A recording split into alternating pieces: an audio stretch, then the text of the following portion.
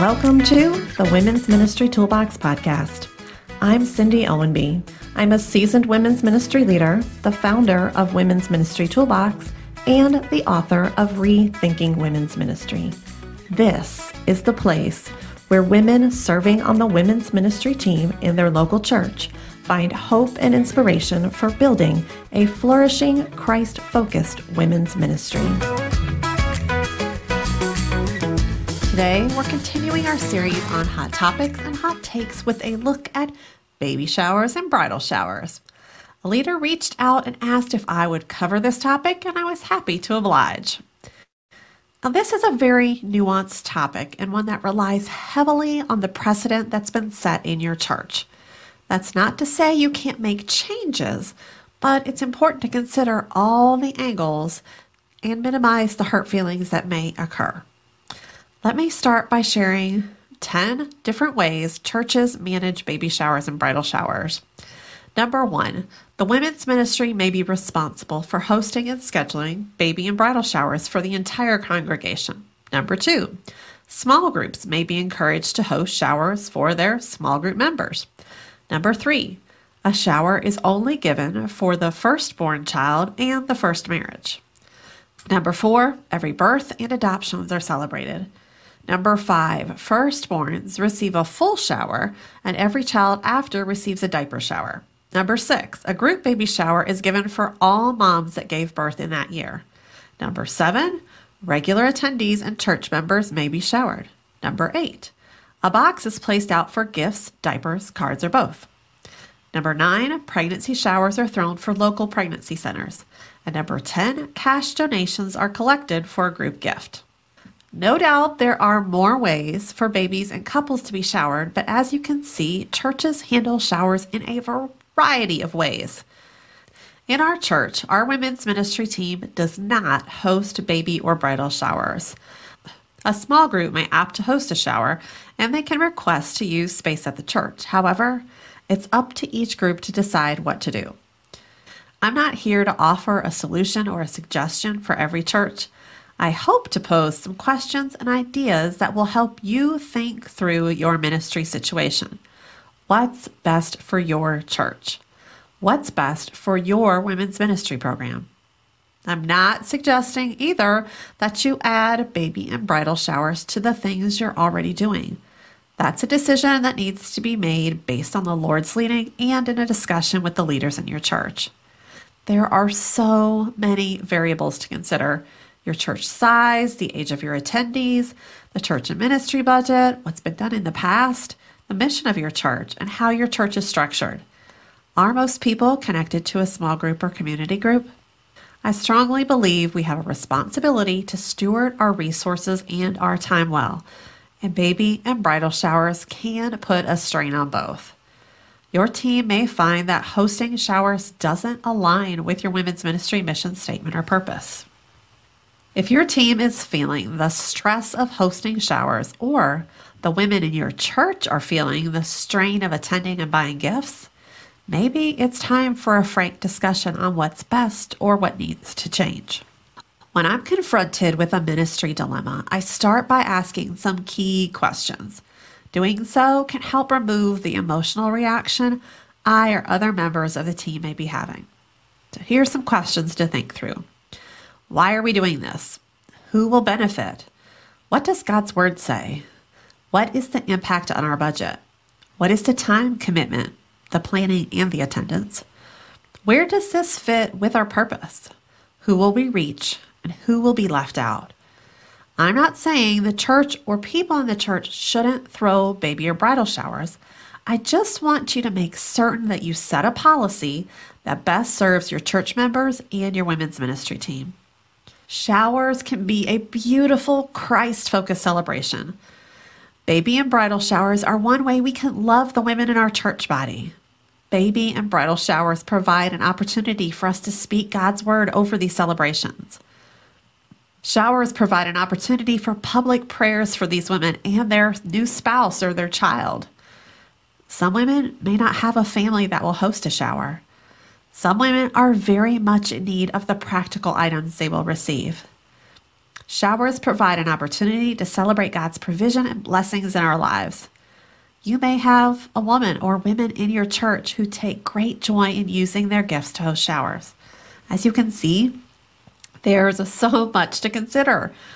I'll be right back after this short break with some tips for hosting showers and some additional things you'll want to consider.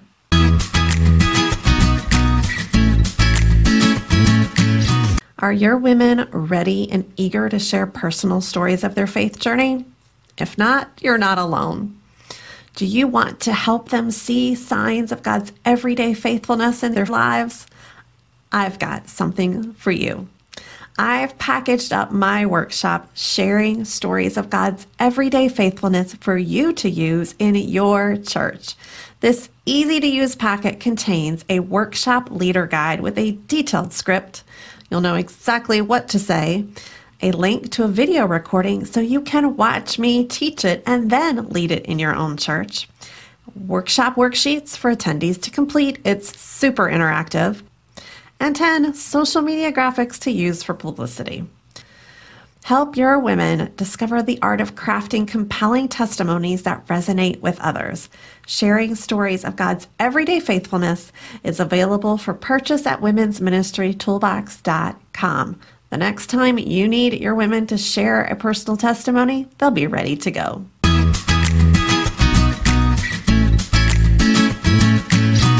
I'm back with tips for hosting showers. Have a process for including all women who are new to the church. You may decide to throw her a shower for her first baby with your church family. Second, have a policy for situations in which the woman doesn't have a family or doesn't have a relationship with her family. Have one person as the contact person for every shower.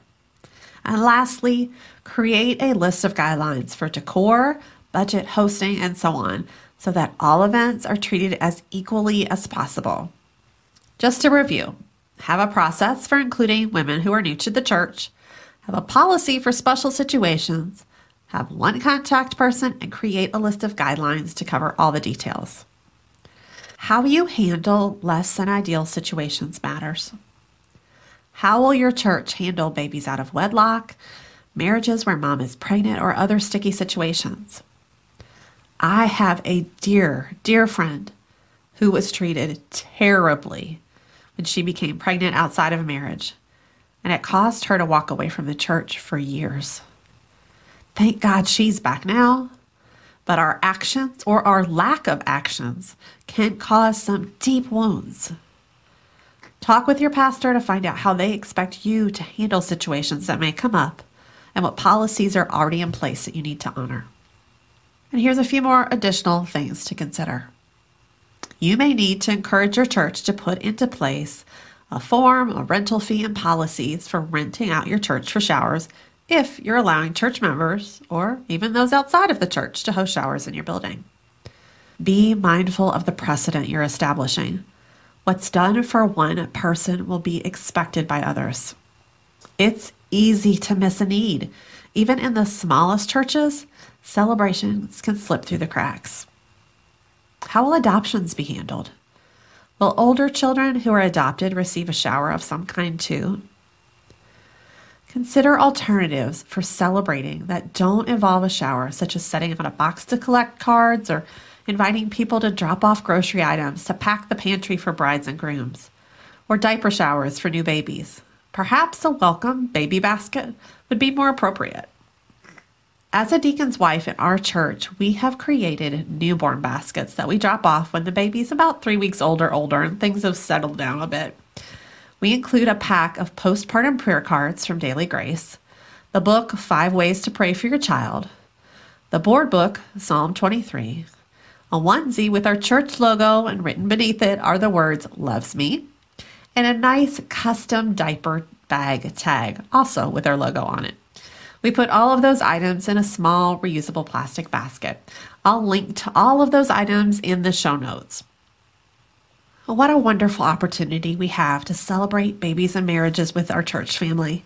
I pray that God will guide you, your team, and your church staff to consider the best way to celebrate these blessings.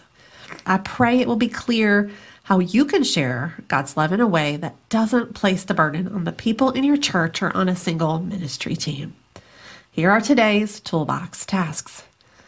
Number 1, review your church's policy for baby and bridal showers. Number 2, have a discussion with your team about any impact this may have on your ministry team and any big changes you might want to suggest are made. Number 3, I want to encourage you to take some time to pray for the families that you know are getting married and having babies this year. If you do nothing other than pray for these families, what an amazing blessing in ministry that would be. Thank you for listening to this episode of the Women's Ministry Toolbox podcast. Leading in women's ministry can be lonely, but it doesn't have to be. You'll find support and ideas you can use in the Women's Ministry Toolbox Community Facebook group. We would love for you to join us. Search for us on Facebook or visit womensministrytoolbox.com/groups to access the link. May the grace of God carry you through difficult ministry seasons.